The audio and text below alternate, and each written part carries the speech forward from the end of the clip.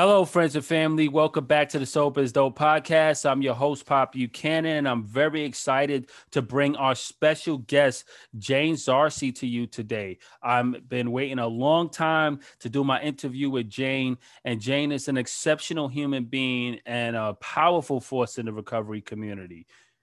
Jane Zarcy is the author and top social media influencer. She was born and raised in Lake Forest, Illinois. She graduated from Boston University on the Dean's List before acting in New York City and trading in Chicago. She spiraled into alcoholism before joining Alcoholics Anonymous and finding her way back. Sober and Pissed Off is the second book for Zarcy. Her first book, Love and Compassion is My Religion, a beginner's book into spirituality, is a guide for finding one's spiritual self. Zarcy's first book received excellent reviews and gained worldwide attention. She has built an impressive author platform with tens of thousands of people who are in recovery following her on social media and is a top 2% Twitter influencer. You can follow Jane on Twitter at Zarcy Jane and on Instagram at Jane Zarcy. Ladies and gentlemen, with no further ado, I am extremely excited to bring you our guest today, Jane Zarcy. We intend to talk about God in recovery, God and spirituality, the importance of God in recovery, and her personal process on the recovery journey. And we're about to go live with Jane. So hold on while bringing our special guest. I'm doing great. I'm blessed. God is good, and I'm excited to talk to you today because I'm a fan of your work, and I love where you come from. Your genuine message is something that resonates with me deeply. So I would love to talk to you today and bring you on as my expert in the field of God and sobriety, so to say. Right. It's one thing to have a pastor or someone on, but it's also important to have people who actually thrive in recovery through the message of God. So I'm really excited today. So I'm happy. Did I wish you happy Easter online? I think I did. Yes, you did. Yeah, how was your Easter? Good? It was blessed. It was blessed. Right. It was really good. I was able to catch service, and the message was really good. And I really was in the spirit this year. I think I had a tough February, as you know very well, because I was supposed to record with you in February, and I got really sick. And out of nowhere, and it wasn't COVID related or anything. I just think I burnt out and I was working too hard. And I had got an infection in my ear that kind of affected my head, and I couldn't sleep. I couldn't lay down. I was scared because I thought it was COVID, and then I was just doubting myself, and I just was like, I had migraines and fevers at the same time. I was running a fever for 6 days. It was like I thought I was gonna die. It was just a mess, and I think God was just like rebuilding me for something because that was the end of a chapter, and God said I have to recalibrate you to get your body up to speed for everything that you got coming. So thank you for your support. So Easter for me was just like this aha moment of just starting over, using the resurrection as a symbol of a brand new start. How was your Easter? No matter how grateful you were before your health crisis, you're so much more grateful now. I realize how many days I take my health for granted. Right. And then I get sick and I'm like, Jane, every day, the first thing you've got to really thank God, I'm feeling good today. Right. I mean, I can see, I can hear, I'm not in chronic pain. That's a big deal.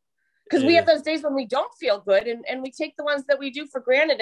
And sometimes when I feel good physically, I'll just start focusing on, if I'm not in the right headspace, I'll start focusing on the things I don't have instead of my physical health that I do have. Correct. And it really is where our focus goes. Right. And that's what God wants us to focus on, is what he can do through us and what he can do to us. And sometimes I feel like, in this journey, I've got so much work to do. I've got to figure this out. I need to do this more. I need to help more people. But sometimes you just need to be still and just know, just believe and receive. Correct. Because that's how I get my power, is just sitting still, knowing that I don't deserve it. I'm no different than anyone else, but I know that God loves me. I know that he saved me from an alcoholic death to be here for some reason. And I know that he wants me to to tell other people that how important the belief system is. If you don't believe, I mean, no matter how hard it is, and sometimes even as a believer, your belief can fluctuate. I had a period that I was going through, first with emotional sobriety. And a lot of times God takes you through things just so you can have compassion for the other people that are going through it. I was kind of, I was judgy, thinking, oh, that person's dry, or that person doesn't have the God connection. And then I went through a period where I didn't have that. Wow. And it makes you take a step back and think, who do you think you are, that your relationship with God is better than anybody else's? You are no one special. Correct. And just to know that it's available to anyone, and that if we don't, and you've got to believe the times you don't feel it. I think God tests us. Like, okay, I'm going to start the mystery of God. God's always going to be mysterious. We're not supposed to know everything. That's the beauty of the mystery of him. Correct. But just to, sometimes, all right, Jane, well, you're not going to feel me for the next couple of days. How are you going to behave? How are you going to, how are you going to still have that joy inside and be able to give that away if you're not feeling me? I think he tests us. Right. Like in the story of Job, right? God, that was the great test. I mean, Job didn't lose faith despite, Job went through the most I think anyone could go through. He lost his family, health, or his wealth and everything, but he still maintained his faith. And I always remember that. And even when I was really sick, I said, you know what, God, I put it to you like this. I'm happy where I'm at now. And if this is my time, it's my time. I was being super melodramatic, but I was really sick. And, but I said, I made peace within a prayer deep within myself, and just was like, look, this is absolute. If it's my time, it's my time. I thank you, and I'm happy, and I'm good. And I had gratitude there. And the trick is having gratitude, love, and leaning into God when things are not favorable in your life. So I definitely agree with you there. I want to start off and go back just a little bit to give our audience some context. Can you take us on back to your origin story with recovery? Like, give us like the CNN version of your process in recovery. You talk about alcoholic dementia. You also talked about your physical ailments, having issues with your kidneys, and just, being totally displaced and being brought back to life, so to say, through the grace and mercy of others and God. Let us know how everything started in your alcohol journey. Sure. I mean, like everybody else, it started real social, real fun. I felt that, to be one of the cool kids, growing up, God wasn't cool. Partying was cool. And I wanted to be considered cool. I wanted people to like me. I got my validation from other people. So it was really important to me, all the shallow stuff, what I wore, what I drove, who I hung out with, all that stuff that ideally we all outgrow someday. But for a while, that's when the alcohol, it worked for me, Pop. Like I felt like, I've got this going on. I can behave socially and comfortable around people with being altered, being buzzed. It made me make it all easier. So I didn't feel, I part of when I was a drunk, I cared so much what other people thought, and that's one of the reasons that got me to that point. So I went to prep school. I went to Boston University. I joined a sorority. I was real social in the Greek system. I was able to graduate Boston BU on the dean's list. So the wheels didn't fall off quite yet. I mean, and a lot of people would see me out because the bars close at 2:00 in Boston. So you could go to Chinatown and order cold tea and they'll give you Miller Lite, or you go to a fraternity house and, they'd have that keg going till 5 or 6 in the morning. Right. And people would see my grades and say, what are you doing? Are you sleeping with the dean? Like, how are you doing all of it? But I was able to pull it. It works for a while, especially when you're younger. Correct. And then after I graduated, I moved to New York and was doing the whole, I'm going to do some acting sort of thing. And that wasn't going anywhere. I was barking up the wrong tree. I just didn't know what else to do with my life. And since I didn't know what to do and so uncertain about my own identity, I really turned to the alcohol. So that's when I started drinking in the morning. That's when I went to a doctor and said, I think I'm having a heart attack. And he gave me a physical. He said, there's nothing wrong with you. I said, well, I'm having this panic disorder. It was at the beginning of daily detox. So then the drinking kept going. And then I moved to Chicago and I started trading my own money, which meant that I could keep the party going for a while. Because when you're around a bunch of misfits in the trading environment, like at the stock exchange, no one questions the beer before noon. You know, if you want to have a drink while you're trading because you got too many positions on, you know, everyone that's normal there. We're a bunch of misfits that corporate America wasn't really a right fit for us. Right. So when I was able to, be drinking my own, be making my own money and drinking through my life, money's a curse for the active alcoholic. Right. And then my mom died, and then I stopped trading, and then I started just drinking because I'd wake up in the morning and just, oh my gosh, I couldn't believe she was gone. I was in that pain funnel, and that's when I became unemployable. The wheels fell off. I was looking. I felt that I was unable to make it in this life. Like I didn't even know what to do. So everything progressed, and I got pregnant, and I was graced with a dry spell. I was able to not drink for my unborn child because I thought she was worth it. Right. I thought she was worth the love that I was unwilling to give myself. So all those changed behaviors of the not drinking and the eating well. And I started working a 9-to-5 job. And as soon as she was born, she was on the bottle, and so was mommy. And that's when I continued to drink, like the merry-go-round drinking again. It's every day, all day. And my dad stepped in because I was an unfit parent, and he took my child, and which was good because she was in better hands. And so I knew that if I wanted to be a mother, if she deserved to grow up with a mother, and if I deserved, I didn't think I deserved anything, but I knew she deserved better than what I was providing at that time, which was nothing. So I got sober to be a mom to my child. A lot of people say, "Oh, Jane, you have to get sober for yourself." I stayed sober for myself, but Pop, I got sober. I didn't think I was worth it. I got sober because the same way I was able to have a dry spell during my pregnancy, I thought she was worth it, not me. Right. You know? She's an extension of you. I think a child is kind of like the exception to the rule when it comes to that, because a child is an extension of yourself. So you are technically getting sober for yourself when it's for the love of a child. So I commend you for that. And as we know, a lot of children grow up as alcoholics and with a lot of dysfunction because they're children of adult alcoholics or parental alcoholism. So that's a beautiful thing. And so when you decided to get sober for your daughter, what was your process? Was it just, you had this revelation? Was it overnight? Was it cold turkey? Did you go to AA? What was the process like there? I went to AA, and it took me over a year to get 30 days. Okay.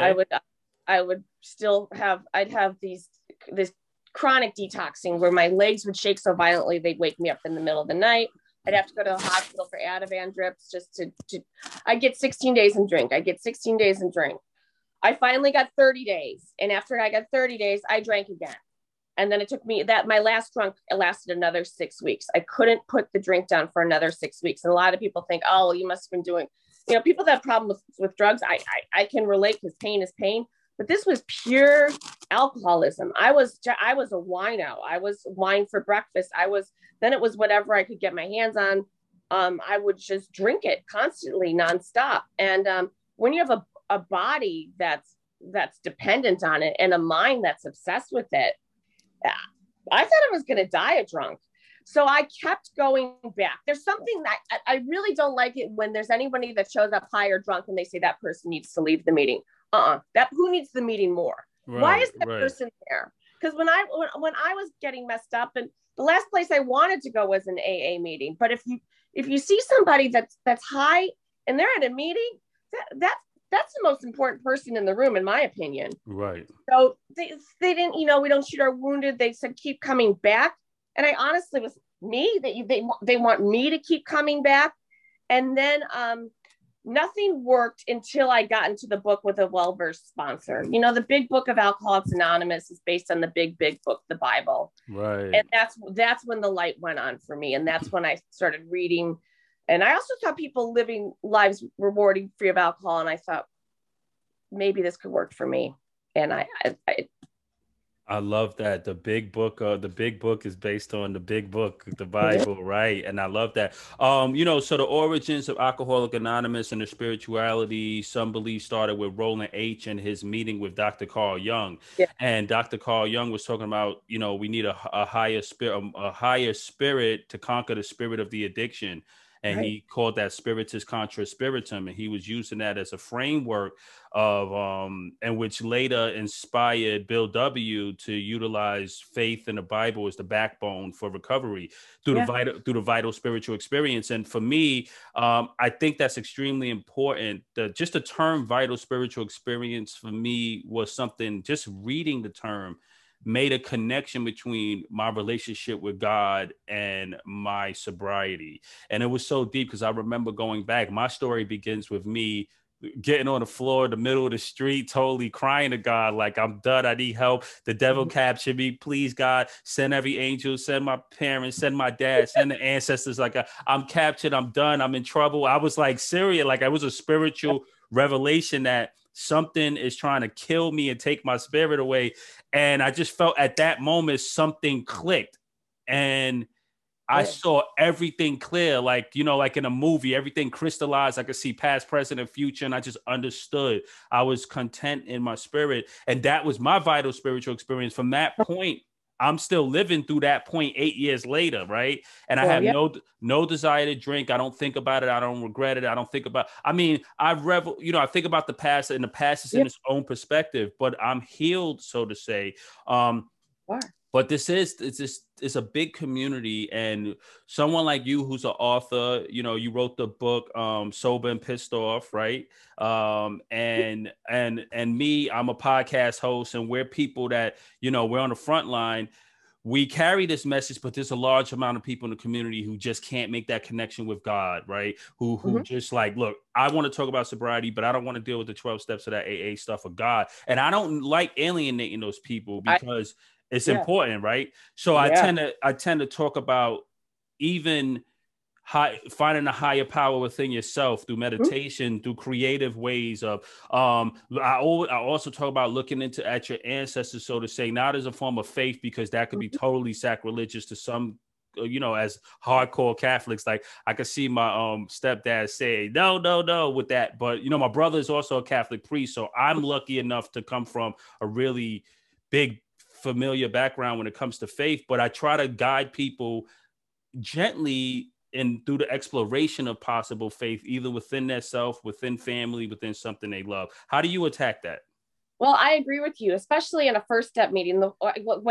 When I first showed up and they started talking about God, it turned me off. I thought, daunting. What? I just want to quit drinking. I'm drinking myself to death. I don't want to go to church. Right. So a lot of the first step meetings, when people first come, I don't want to shove God down their throat. Right. No more revealed. But the truth is, there's no known cure for alcoholism or drug addiction. The only proven treatment for 80 plus years is spirituality. Right. So whatever spirituality is for them, if you don't want to use the God word, good order, an acronym for good orderly direction, or, use the group, but they have to find a power greater than alcohol, or a power greater than the drug of their choice to begin with. You have to believe in something bigger than the thing that is killing you. Right. Hopefully we get them more towards higher power and the spirituality, but that takes time. It took time for me. It wasn't a light switch. Like I said, I was turned off initially, and now I feel, my relationship with God is just, it's everything. It's the most important thing in my life. If you said to me, you know what, Jane, you could live another 30 years, you could have, be successful and be healthy, but you can no longer pray and you can no longer meditate. I wouldn't be able to go on. I mean, That's that important to me. It's all encompassing for me. The truth is, without God, I could do nothing. I know that now, but for the people that come in and they don't want to hear that, they don't want to hear, I don't want to drink myself to death. I'm not here to find God. So that's why they have to just keep coming around and make them do, I'm not a big fan of a lot of the treatment center sayings that aren't in the book, like 90 and 90, but they do work. So if you, like I hid out in AA for 2 years as an each meeting, I went to 3 meetings a day for 2 years. And each one of those meetings was an insurance policy for me down the line. But so tell people, you know what, you can work the steps mechanically. You can just, we'll love you till you can love yourself. You need love. If love is your higher power, let love be greater than your disease. But it's near impossible for people to hang out with people in recovery who have that love and have that spirituality. And you watch them. I watch these old timers that tell me, you know, I'd be freaking out about something. Jane, it's already okay. They were so spiritually mature, weren't afraid of death, weren't afraid of anything because they had that knowing that God's got them. Right. That's what I wanted. That's priceless. That is priceless. Promote.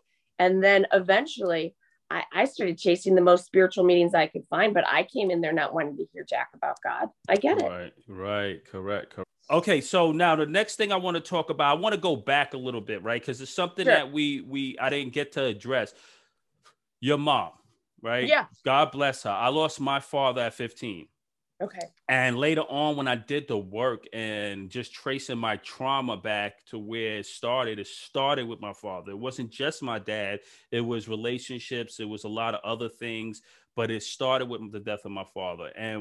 And when you were drinking and then found out your mom died, what I think happened was, we know mental health develops sometimes through loss, and especially a loss of a parent could really change your brain through neuroplasticity. And that process of dealing with the grief kind of can trigger mental health, which is depression, anxiety, and all of these things, chronic depression and stuff like that, because your neurotransmitter hormones just fall to an unhealthy level. You're drinking alcohol, which is a depressant. So was there let's talk about depression, loss, alcoholism at that time for your mom? Do you think that it increased the effects of the alcohol use, and were you experiencing depression?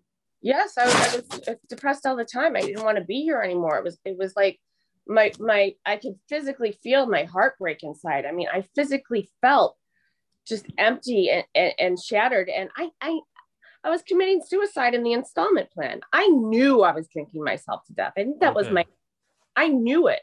The goal was to stay drunk enough not to care. I mean, just not to care. And then, I mean, I really believe that if I didn't have my daughter, I would have died another alcoholic death. I didn't want to be here anymore. I felt nothing except sadness and loneliness and rejection and pain and grief. And there wasn't enough alcohol to make all that go away, but I tried to just drink. I wanted to erase myself. Right. And then when I was able to put the substance down, I also, got on my knees when I cried out to dead grandparents and everyone up there, please, please, please. That moment, that gift of desperation. Right. Got the book with a well-versed sponsor. And then my sponsor, they say women stick with women, men stick with men, but my sponsor was a gay man who worked at the steel mills in Gary, Indiana. And he would show up with nail polish and flamboyant. And he learned to just completely ignore the negative comments by other people. And I grew up in a North Shore suburb of Chicago where I cared so much about what people thought. I thought, wow, I could learn a lot from this guy. Right. And when he taught me about internal power, where I'm the one that's in control. I'm in control of what goes on up here. And what goes on up here is going to dictate my entire life. Right. And then having that knowing God loves you, you're okay. When I started thinking about, when I told somebody that I finally had 6 months sober and I knew it, and I didn't care if they believed me or not, when I knew what I thought was more important than what other people thought, that's when I knew I was getting somewhere. Nice. You mentioned something that I love to talk about: existing and not living, and numbing and not feeling, right? So we had this thing where we stay numb. I think during your dealing with your mom, you went into a state of numbness. You didn't want to feel, right? But you was really hurting. And with addiction, we exist, but we're not living. Like, I always had the feeling like I was just like totally tapped out of reality. And I just felt isolated, like I was on this desolate island, just by myself, where I could see people around, but I wasn't really there. Like, I was can you talk to us about that numbing feeling and not feeling? And numbing feeling, I was scared of my feelings. I was scared of sobering up and feeling all of those things that I was trying to numb. And I wasn't successfully numbing them because I was still miserable. It's not like I would, you know, have like 6 drinks and all of a sudden be happy all of a sudden. That wasn't even on the radar. It was just not wanting to be so sad. I was just so sad. And when we see people that are abusing alcohol or drugs, what I now see is they're just sad. They're just not to feel all that. So when getting sober and now being sober, not needing escapism and feeling sad and feeling scared sometimes or self-doubt, that's okay. And knowing that's okay. That's the part of the human experience to feel all those things. Right. I don't feel the need to, I was so scared of feeling any of those things without the comfort, the alcohol holding my hand through it. And then once you finally face it all, it's like, it's okay. It's good to be human. It's okay to be human. And I didn't want to be human. I was just, like I was just this zombie barely existing. That was it. Just a drunk zombie who no one was home. And so people stopped taking my calls. People said, Jane, you were slurring your words. I couldn't even hear you. So my life became really myopic, and friends and family disappeared. Like, when you flip on a light, cockroaches scatter. That's the way at the end. The people in AA and God I think without them, I wouldn't know that that love was even real anymore, because I didn't feel it within myself for years. Right. And I thinking back for most addicts, when it gets really bad and they're like super rock bottom, it's this thing in the world where people just feel like people do turn their backs. I mean, the family eventually just gets they become numb. Yeah. They don't know what to do. And the addict can be very, very, and I'm going to speak straight here because I am an addict, so I could do that. I'm qualified to keep it real. But an addict could be very disruptive, annoying, and just kind of like troubling and dark. And it activates trauma in a lot of other people. So eventually they just have a shut off switch and then they scatter, like you said. But the problem is, when it's everyone, it's the worst thing for the addict. And that's why I try to let people know, like, if you're out there and someone in your family is really going through it, just try to really exercise patience, understand that it's a disease the person is dealing with. It's an illness, it's a sickness. It's somewhat accompanied by mental health automatically. They have this term called comorbid addiction or comorbidity, where we know that, a person could be experiencing co-occurring mental health alongside of the addiction.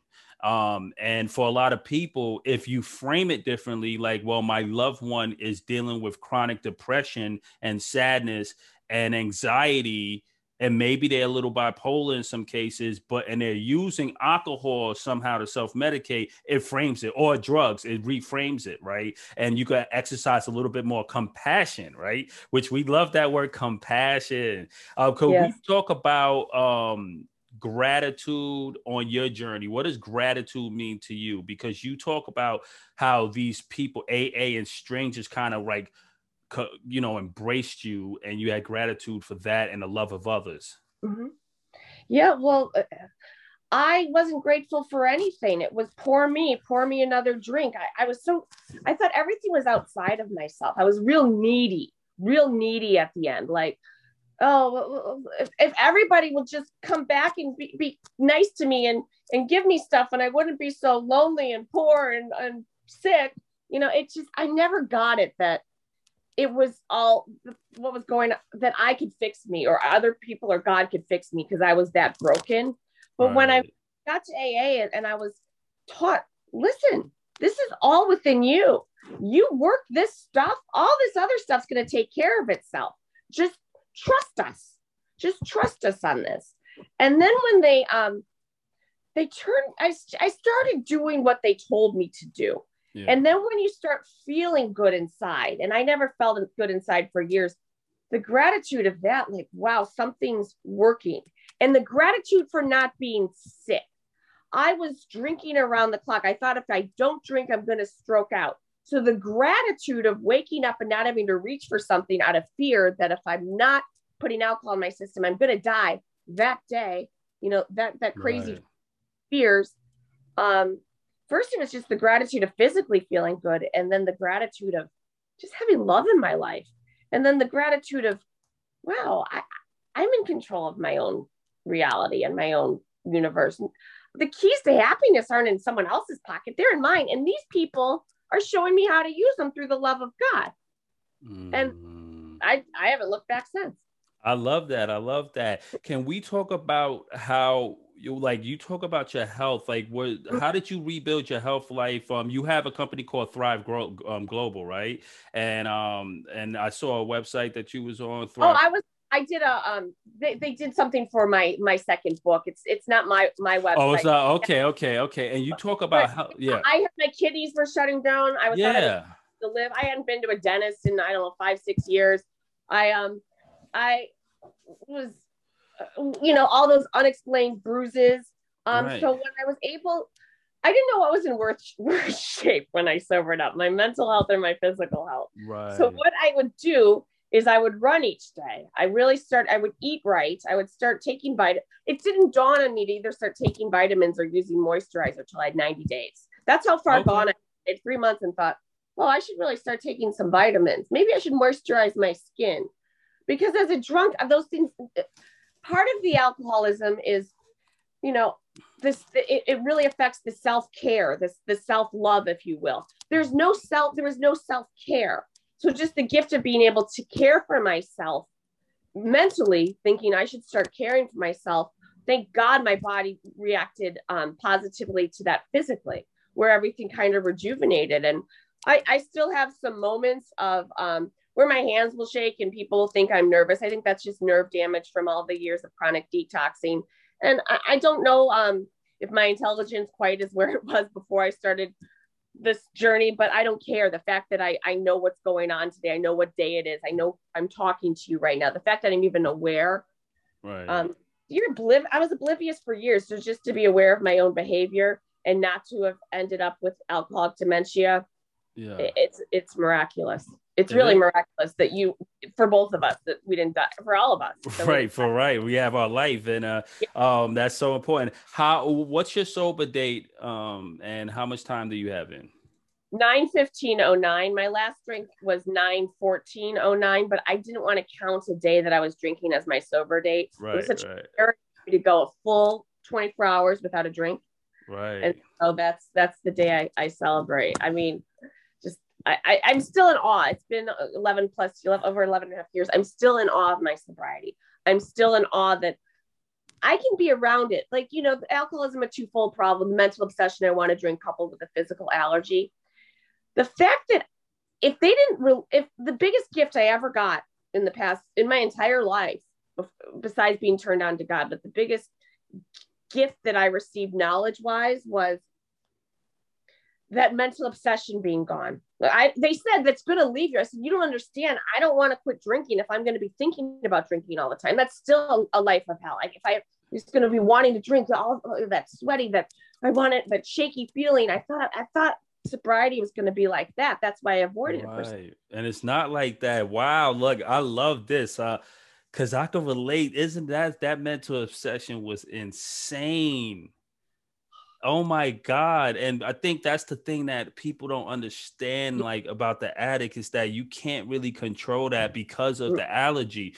And the thing that got me was that's what I was worried about. And the only time that was explained properly was when I read the doctor's opinion in the AA, when he talked about the allergy of the addiction, and that is like you're allergic to it, and that's why you have this insatiable appetite to drink. And and I used to feel so terrible, and I didn't understand that was in relationship with my dopamine receptors and the dopamine in my brain and the science, and what we were craving was to fix a chemical imbalance in our brain. And that's high science. As really extreme scientific ideas that we're trying to self-medicate on our own, and alcohol just keep impacting and hitting the problem harder and harder. You get this immediate relief, then once it wears off, you're back to the races. And I mean, that was crazy for me. Oh my God. And I thought it would never go away. Me too. I was still thinking about alcohol the way I thought about alcohol. I would be drinking Chardonnay right now, or I would have died drunk. Right, I right. never thought it would stop. It was so relentless, that thought of you. I mean, it would always be, do I have enough? Do I have enough for tomorrow morning? What if I wake Correct. up not in the house? Will I be okay enough to go out and get some? Do I have enough money to go get some? I mean, it was like that. I thought it would Right. never be. It was like as if we could warehouse enough liquor for 20,000 years, we would, and to attempt to drink it all until Oh we yeah, died. It would be no like problem. We'll be happy and that's it. We'll just drink ourselves to death. And that's what happens to a lot of people. And that's why I want to talk about mercy. And I want the people that's listening, whether you have family in some places or, like think about what we're saying and put yourself in the addict's shoes and really try to exercise some mercy. Because when you see that reality follow someone to the end, that's when you're outside and you see someone that's totally homeless and covered in filth and broken and just totally out of it. And then they're drinking still and you're judging them. And that person has a real serious illness. And we need to exercise mercy and compassion for the addicts and to break the stigma of addiction. Yeah. We recently just lost a really spiritual artist, DMX. I know you heard, and this guy is extremely spiritual. Yeah. It was so sad. And he was talking about how someone that he trusts gave him crack at 14 years old. And you could see how he was trying to deal with that problem his whole life, and he finally lost the battle, but he won the war as far as his faith and his realization before he went. I mean, he said some powerful prayers, but he made peace with it. He said his truth, and now the world could look at addiction from a different perspective, from a different lens. And I think that's the gift that DMX has given us, that you could see how sometimes it torments the person to a point to where, it tries to attempt to take away everything good in them, but that DMX didn't let that happen. He maintained God, he maintained love, he told a story. And it's important. Yeah, because a lot of people think, when they look at people in that position, oh, it's low moral character. They're just no self control. They're doing that to themselves. It's always going to be like that. Let's just stay away. And that happened to me. Nobody wanted to be around me, and a lot of people think it is low moral character. And then, and I started to think that too, like, oh my gosh, I'm just a terminal screw up. And then this older woman in AA said to me, Jane, you're not a bad person trying to get good, sweetheart. You're a sick person trying to get well. And nice. that made me realize, wow, maybe I am worth it. Maybe, I'm accountable for my alcoholism. I needed to drink. I wanted to drink. I drank all those years. Everything that I did as a drunk, yes, I did that. But I was also really, really sick. And a lot of people just see the drunk or the addict as just, oh, wow, they're just a horrible, bad person. But we start seeing each other as wow, they're just really sick. Right. It's helped. And even with once I got my physical sobriety, just having some trouble with people in my life or people who also have addiction issues, and having that same woman say to me, Jane, and she's talking about me too at the time, she said, we're dealing with really sick people here. Have some love. Right. And that's what it is. That's what it is. That's what it is.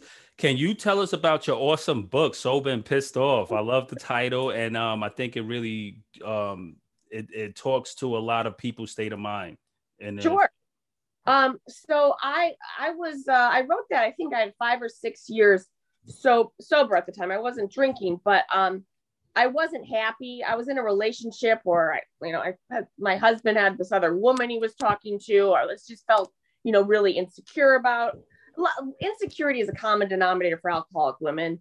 And sometimes that follows us even into sobriety, unfortunately. But I wasn't happy. I wasn't happy in my relationship. And I wasn't going to as many meetings. And, for a while, Pop, I was in that pink cloud, happy, joyous, and free, the fourth dimension. I'm feeling God all the time. That wasn't there. And so it really made me take a look at all the other people that I thought, oh, well, they're not as spiritual. I was one of those people. I think God takes us through things so we become the people, so we have compassion for the people that we don't really understand. And I was dry and I was miserable. And I was also doing half measures. It was prayer and meditation. So I really, really got into meditation at that point. And then I was able to address all the underlying issues in my life, all the underlying strife, like dealing with, the inner neglected child and things like that, where meditation gets you to the point where you can heal all those childhood wounds. You can, and you can feel safe within yourself. And I know I can take care of my 14-year-old daughter now. I know I can take care of my inner child, or whatever you want to call it. And I know I can take care of my 49-year-old self now. It gave me that back. Right. So just, a lot of times prayer and meditation, I was just half-assing it. So when I incorporated the meditation, it gave me my self-worth back. And so, and also I'm not scared to die. And when you feel that eternal love that you didn't, when you are very spiritual and constantly meditating, that's never going to go away. That's never going to die. So it made me realize that, there's so much more than what we see in front of us, or how people are treating us, or who's in our life. It's so much bigger than that. And I believe that I was given a second chance through grace and through mercy, and to get that light inside, and to show other people that, that I'm not special. They can have it too. Right. How did you get into meditation, and what type of meditation, and what's your process like? Well, it's my sponsor was meditated all the time. So I call him up about, oh my gosh, I don't think I'm going to get this opportunity or this. Did you meditate today, Jane? Oh. Call God first, then call me back. Okay, you called God. Now, did you meditate? Call me after you meditate. Early on. I like that. I had to do it. But there's a place near my house, a meditation center, where I went, and they do the subtraction method that came out in the mid-90s, where basically you learn to, throw away anything that doesn't serve you, that it's just thoughts. That it's that. I never heard of that. I thought, you think you hear of it, you know it all, right? You've learned something new. It's just thoughts. Like, this body's going to be gone. Everything's going to be gone. And all that's going to be left is, here, more importantly, here. So what's going on up here? These silly thoughts. Right. What I think about this or what I think about that isn't going to matter. Right. Get rid of them. Right. Correct.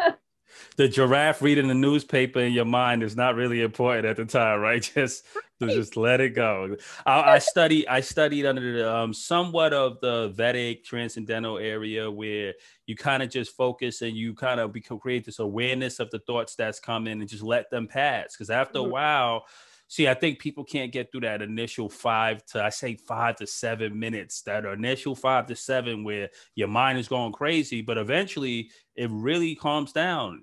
Somewhere between 7 and 10 minutes, you start to really calm down, and those thoughts start to settle, and then you become more aware of yourself and that inner peace. And it's a beautiful process. I just think for most people, consistency is the issue. So I think it's one of those things you just have to be patient with, right? It may not happen overnight where you can find a consistent practice, but if you could get there, you'll start to reap the benefits of meditation. And it changes your body physically and breathing the same way having a couple drinks did for me. It comes, a lot of times we're using the external stuff, the drugs or the alcohol, just to regulate our breathing and our thoughts, and just to, I remember pouring my first glass of wine and getting that, oh, it's all going to be okay feeling, when I was just really adding to the problem. But when I meditate now, I get that it's all going to be okay feeling, and I'm not adding to the problem. And you're not. Yeah. Correct. I love it. And so I have this thing, a concept called the all-in approach. And where for me to find success, I had to do Alcoholics Anonymous. I had to meditate. I had to exercise. I had to watch the diet. I had to go to therapy and counseling. What's your take on, did you ever have to go to therapy? Was there ever any mental health aspect accompanying your addiction, or you just totally was good with the meditation and Alcoholics Anonymous? To be candid, I probably needed it. I couldn't afford it. Okay. When I got sober, I didn't have any money, and I didn't have I didn't start working for a while. I was hanging out in AA, and I was lucky enough to be there was a friend in the program, and he was a long haul truck driver, and he allowed me and my daughter, I got her back after I had a year and a week without a drink, to stay at his house and watch his dog while he traveled. And, that's the way AA is. It really, a bunch of, it really is the kindness of strangers, just showing up and having people like, I still can't get over that people genuinely cared for me when I couldn't care for myself. So yeah, I probably did maybe need that extra help at that time. Right. But I really believe with the way like I said, I went to meetings for the first 2 years, and my relationship with God is such that I believe he can heal me anywhere that I hurt. If I have physical problems, emotional problems, mental problems, if you ask God, you will receive. You have to believe. You have to believe he's working in your life. The problem is I didn't have God in my life for years. I didn't believe that he was going to do anything for me. If you think, yeah, that's great, God's great, but he might do it, but he's not going to do it for me. He's not going to do it for me.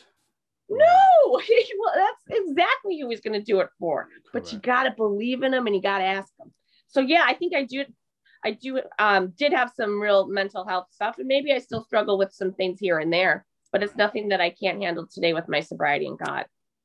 Correct. And people got to always recognize that, that you deserve it. I think people sometimes don't believe that they deserve the love, or that they believe they've been hurt so much by people. They don't believe that it's some external force out there or some higher power that exists that could love them enough or will love them. But that's not true. You have to learn to love yourself, be patient with yourself. And I'm telling you, there is a God out there. There is a higher power that is solely dedicated to your well-being and loving you and being supportive to you. You just have to be open to that and know that you deserve it. And I had, with my recovery, I honestly I started to say, look, you deserve to live a normal life without this substance that's causing you so many issues. It was just always problems with with alcohol for me. And I remember the craziest thing is my mother told me at 12 years old, before I even thought about alcohol, Joseph, don't ever drink alcohol because you don't need it and you probably will be allergic to it. And what she was trying to say was that the way you are naturally is so powerful and so enough that alcohol is just going to hurt you. And I never understood that till I went all the way to my late 20s. And it just destroyed a lot for me. Well, you know what? Today, we learned a lot, Jane, and thank you so much, because you put a real emphasis and perspective on God and grace and recovery. And I just really think that's important for anyone out there who may be struggling with addiction. Don't be afraid or rule out God or the possibility of God in your life. Whether you don't believe, whether you had a bad experience at church, whether you had a crazy parent, it doesn't matter. Don't take that off the table. That's the most important thing probably in your life, and you don't want to take it off the table. Yeah. And don't think that, oh, well, maybe for them, but not for me, for Correct. You. Available. I have an all-loving, all-inclusive God that's available to anyone. All you have to do is ask. My God is big enough to wrap his arms around all of everybody, all of you. Just he's there. Just reach out. Just reach out and believe. And when you start to feel it, Pop, as you know, then it's just so much easier to believe. And then, you see them working, and you see things happening that you thought would never happen. And I think I think God uses screw ups like me to think, well, she was so far gone. I know AA isn't like horse racing, but a lot of people wrote me off.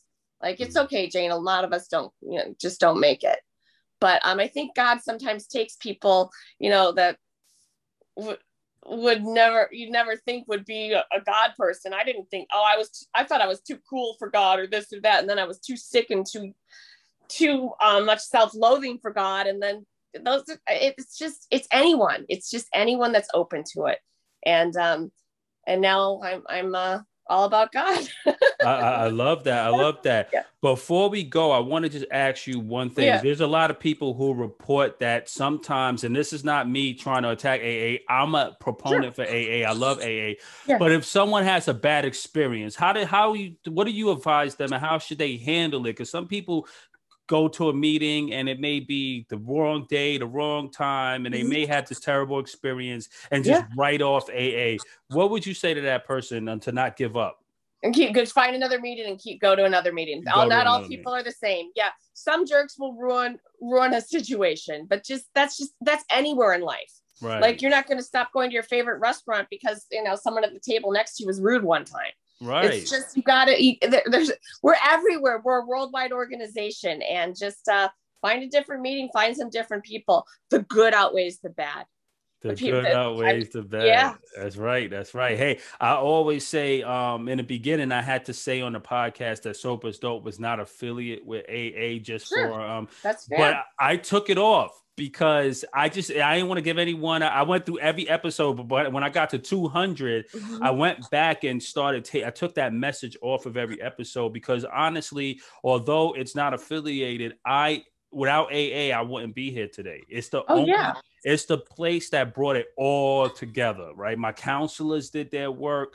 My rehab did its work. But when I went to AA and I sat there and read that book, and it all clicked. And another thing I want people to understand is that, you know how you get into something new, when you get into the novelty of sobriety, you want to read as much about it as possible. You want to just grab as much literature. You want to educate yourself because now you're doing this new thing called sobriety, and there's no better literature than the big book. The big book is like everything that you're ever going to need to know about recovery and sobriety and your addiction and the steps to take to overcome that addiction. So don't rule it out.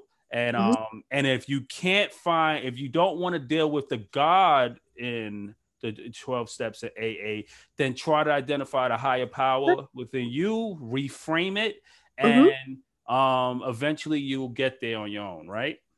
Something higher, bigger than the drug of your choice. And a lot of people lived in the boonies, got sober just on that book alone. Right. But for me, when people say, yeah, Jane, can you talk about getting sober, but can you keep God out of it? Or can you keep AA out of it? No, because that's what worked for me. And that would be doing a disservice. Right. The truth is, God and AA are the only reason I'm still alive today. That's it. Amen. I'm proud. Thank you so much for your honesty and for delivering such a stern message today. It's good and refreshing to speak to someone who chooses a side, chooses a way, and sticks to it. Where can people find you on social media, and how can people reach out to you and get more information? Sure.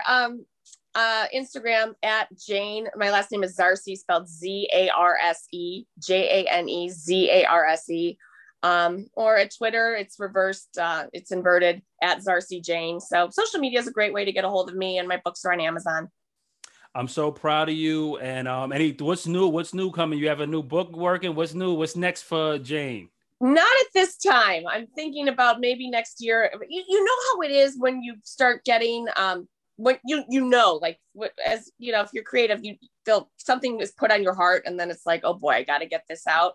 Right. I have an idea or two at this time, but I haven't taken it any further than that. But you know what I mean when you start. Yes, right. It's coming. It's bubbling up, and that inspiration is there. I see you. Well, thank you for all your work, Jane. You're an amazing force in the recovery community. I'm so happy we finally connected, and thank you for being patient. You waited for me to go through all of my ups and downs this last 2 months.